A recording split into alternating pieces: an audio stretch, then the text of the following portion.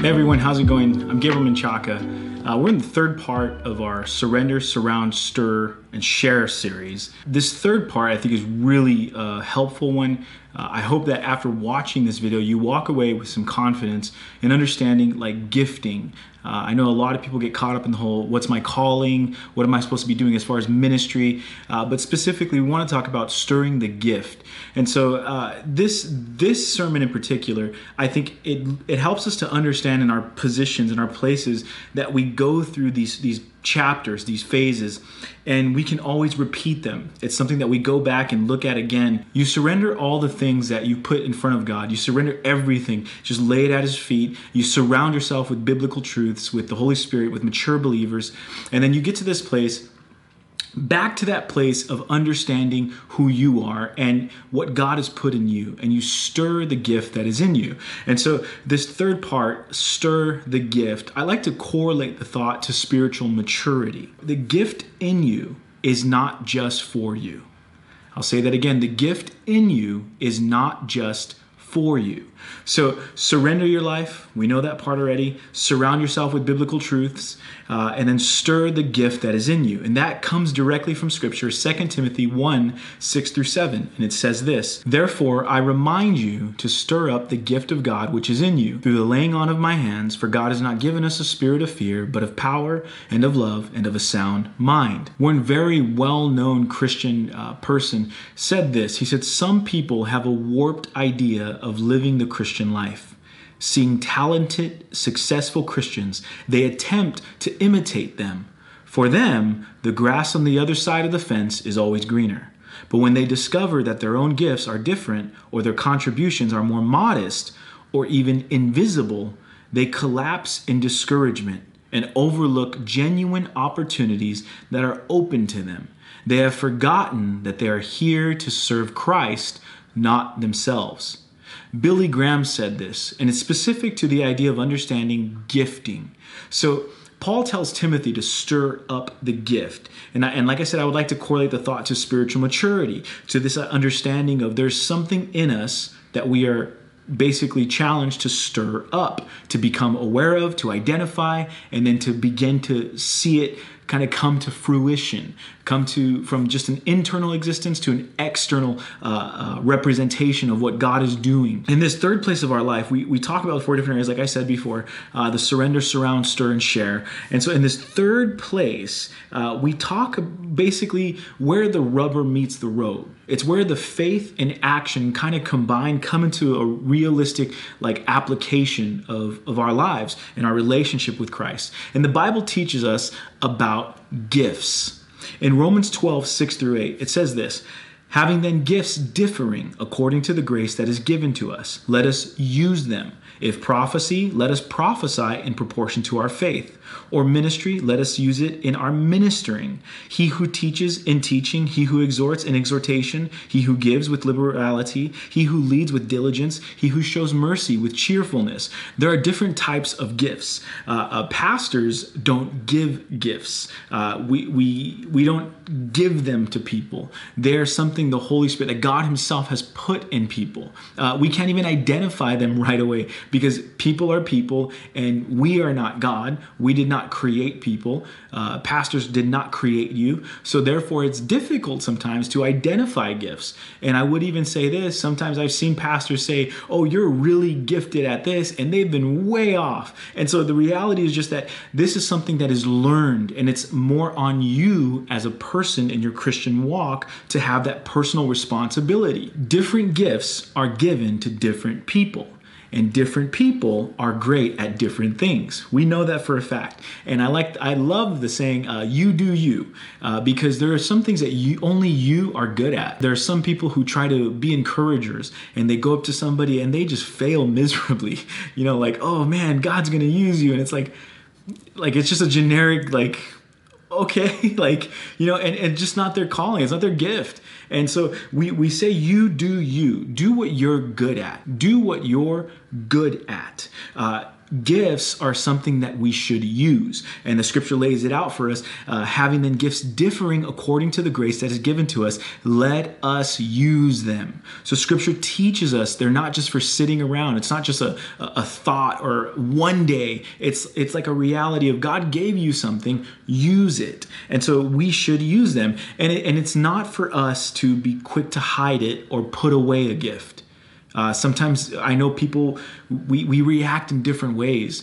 Sometimes we are afraid of what people may think or say, but we get nervous onto what others are going to, what about this? What about that? And it's kind of just like, look, man, scripture teaches us we should use our giftings. The context or setting in which your gifting is being utilized is important. So in some cases, in some churches, there might be a geographical location that just prohibits you and your gifting. So if you live in maybe some place that has, a lot of snow and you're really good at, something to do in the summer, it's just something that your gifting is not going to be utilized as much. So being aware of that is, like I said, part of the spiritual maturity where we understand that, hey man, whatever I'm good at, it doesn't mean I'm going to be doing it here.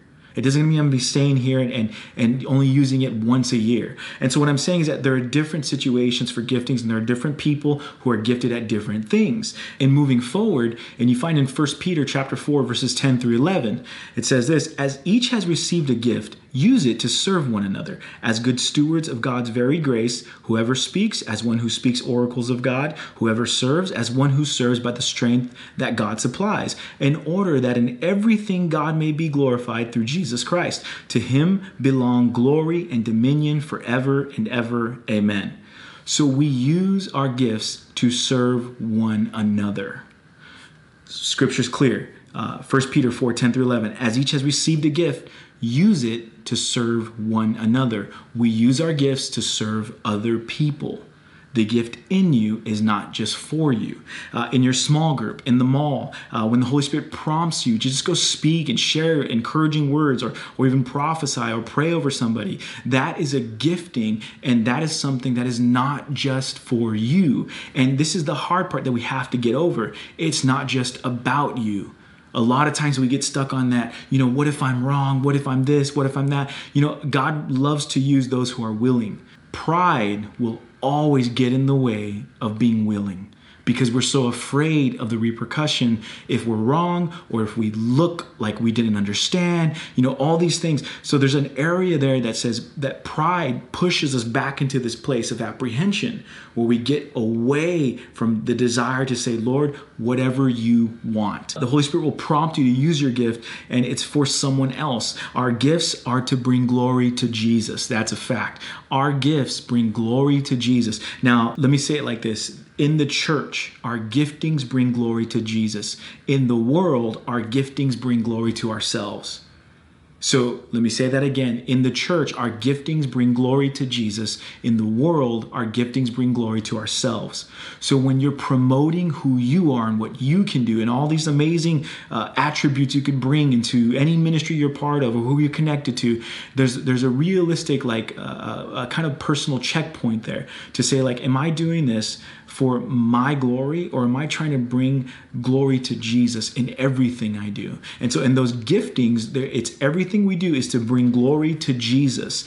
Through him, God is glorified. And that's, again, in Scripture, in order that in everything God may be glorified through Jesus Christ. To him belong glory and dominion forever and ever. Amen. So gifts don't shine the light on a person. Let me say that again. Gifts don't shine the light on a person. So if it's a focus on a pastor or a deacon or a bishop or a worship leader or a dancer or an artist, all these things that we can bring into focus that are focused on a specific person, we can really assess that to say a true God-given gifting that the person is trying to use to bring glory to Jesus will always point people to him. Meaning you'll see them as a human. You'll see them in their flaws, and they'll point you to Jesus because they'll be able to say, I'm imperfect. Follow him who is perfect. And so gifts don't shine the light on a person. They shine the spotlight on Jesus. In 1 Corinthians 12, 4 through 11, it says this: "Now there are varieties of gifts, but the same Spirit. And there are varieties of service, but the same Lord. And there are varieties of activities, but it is the same God who empowers them all and everyone. To each is given the manifestation of the Spirit for the common good. For to one is given through the Spirit the utterance of wisdom, and to another the utterance of knowledge, according to the same Spirit. To another faith by the same Spirit. To another gifts of healing by the one Spirit. And to another the working of miracles. To another prophecy. To another the ability to distinguish between spirits. To another various kinds of tongues. To another the interpretation of tongues. All these are empowered by one and the same Spirit, who apportions to each one individually as he wills." So we know this for a fact. The Bible teaches us there are different gifts. There are different gifts, but the same Spirit. Meaning there are different expressions. There are different methods of sharing the gospel, but there is one Spirit. There's one name that we glorify. I love what one pastor does when he brings in his pastors and leaders conference. When he brings everybody in, he speaks to them, greets them, welcomes them, gets them comfortable, and then speaks to them and says, "I want you to look around this room, and I want you to see that no one in this room is your enemy. You may not like them, but they are not your enemy. We are on the same side. We serve the same King." And this is the reality of giftings. Giftings are all about understanding that we are on the same side. We are serving the same King. There are different gifts, but the same Spirit, meaning we aren't competing for attention. We are not competing for attention. And we're not competing for recognition. We're not competing for those things. The Christian-minded servant says, praise God that there's awesome people who do awesome things. When we see awesome videos, when we see awesome sermons, when we see awesome dancers, or we see awesome artists and musicians and songs and people that do these amazing, talented things, and they bring glory to our Father in heaven, and they say, "Hey man, all glory goes to God," and they lift up the name of Jesus. When we see that, we should celebrate. We should be able to say, man, we're on the same side. And so that's the reality of gifts, that we function in different representations. We look different and we do different things, but we are of the same Spirit. Gifts are a manifestation of the Spirit for the common good. Let me say that again. Gifts are a manifestation of the Spirit for a common good. This is why these two steps before this are important: to surrender your life and to surround yourself with biblical truths. Because what will happen is, if you bypass that step of surrounding yourself with biblical truths, you don't understand that you're on the same side, that you're not competing for attention, you're not competing for recognition. And so the spiritual gifting in you begins to be stirred up in an unhealthy way, and then begins to be expressed in an unhealthy way. So it's important to surrender your life, to surround yourself with biblical truth, to surround yourself with the Holy Spirit, and let Him develop you. Surrounding yourself with mature believers, they begin to speak truth into you, challenge you, edify you, and then in that, you begin stirring up the gift in you. You begin recognizing and developing, and it's a healthy growth pattern. And so the Holy Spirit and His characteristics, as revealed in Scripture, give us guidance in how gifts serve the body. Let me say that again. The Holy Spirit and His characteristics are revealed in Scripture, and they give us guidance in how our gifts serve the body. We don't decide what our gifting is. God has put that in us. So now we have to understand, how does this gift serve the body? That's the responsibility that we do have. And I'll say this, there is no gift of criticism. It doesn't exist. There is no gift of sliding into DMs. There is no gift of sliding into the DMs. There is no gift of spinning the truth. That's deception. To stir the gift, you must first identify it. And this comes with spiritual maturity, surrendering what you think you're supposed to be doing, surrounding yourself with biblical truths, and these prepare you to identify and stir what God has put in you. Jesus gives this story. It's a parable. And for me, it was a very convicting one, because it's something that as I read and I really felt the Holy Spirit begin to deal with me, there was a place where I myself felt like, man, I'm kind of done. I don't want to do this anymore. I felt like I was at a place of saying, you know what, I may be good at some of these things. I may be, have a gifting in areas of ministry, but I'm just kind of done. I don't have the heart for this anymore.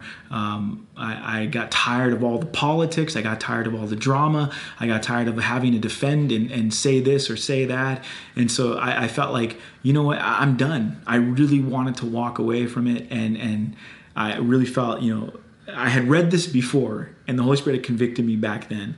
And as I was reading it again years later, the Holy Spirit convicted me once more. And it was something so challenging to me and so real to me that I do believe it's something that every single Christian should take in and learn from. And it's from the book of Matthew, chapter 25, verses 14 through 30. And it says this: "For it will be like a man going on a journey who called his servants and entrusted them to his property.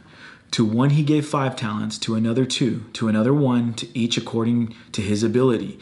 Then he went away. He who had received the 5 talents went at once and traded with them, and he made 5 talents more. So also he who had the 2 talents made the 2 talents more. But he who had received the 1 talent went and dug in the ground and hid his master's money. Now after a long time the master of those servants came and settled accounts with them.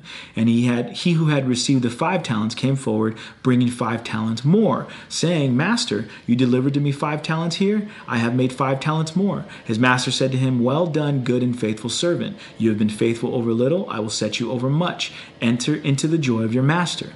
And he also who had the 2 talents came forward, saying, Master, you delivered me to 2 talents. Here I have made 2 talents more. His master said to him, Well done, good and faithful servant. You have been faithful over a little. I will set you over much.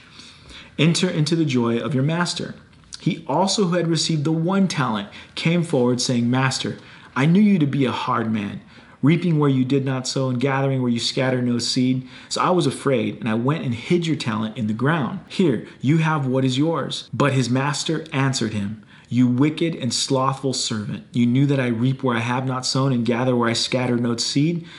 Then you ought to have invested my money with the bankers, and at my coming I should have received what was my own with interest. So take the talent from him and give it to him who has the 10 talents. For to everyone who has will more be given, and he will have an abundance. But from the one who has not, even what he has will be taken away. And cast the worthless servant into the outer darkness. In that place there will be weeping and gnashing of teeth." So, this scripture spoke so much to me in a few different ways, but I'll share 2 things with you that I think you can draw from this. Number 1, he's coming back. Our master is coming back. All the things that are wrong, all the things that you've seen done in and out of church that were wrong, that you knew this was wrong, they'll be taken care of when the master returns. The master will return, and he will call on those who are his servants. And those that were the wicked and lazy ones, he will take care of them. But those that were the fruitful ones, he will take care of them as well. And so the reality is that we have no excuse here to say, like, I'm done. I give up. My gifting is done. I don't want to deal with that gift anymore. I don't want to move in that anymore. I'm just done. And Jesus points this out to us, and it's a reality of he comes back and he settles the accounts. And the other thought is he's going to ask for what he gave us. He's going to ask for it. And like the scripture teaches us, to each one is given a gift. And did we hide it or did we multiply it? Jesus made it very clear. The servant that hid their gift in fear is considered wicked and lazy, slothful. It's the worthless servant. The gift in you is not just for you. The greatest gift ever given to humanity was through the sacrifice of a perfect person. In Romans 6:23 it says this, "For the wages of sin is death, but the free gift of God is eternal life in Christ Jesus our Lord." So we know this. Every single one of us have been given a gift, a free gift of salvation. And what we do with that is really on us. That's why we surrender our lives and we surround ourselves and we get around people we can learn from. we say, you know what, man, I want to serve Jesus. I don't want to just sit in a chair or sit in a pew or a bench or go to a park and meet up. I want to do something. I want to serve Jesus. I want to live for him. I want my life to be marked as someone who was a servant of Jesus. And in this, we know that this free gift of salvation is available to all of us. And then we move forward from there. So I want to remind you, stir the gift. Remind yourself that there is a gift. Challenge yourself to stir it.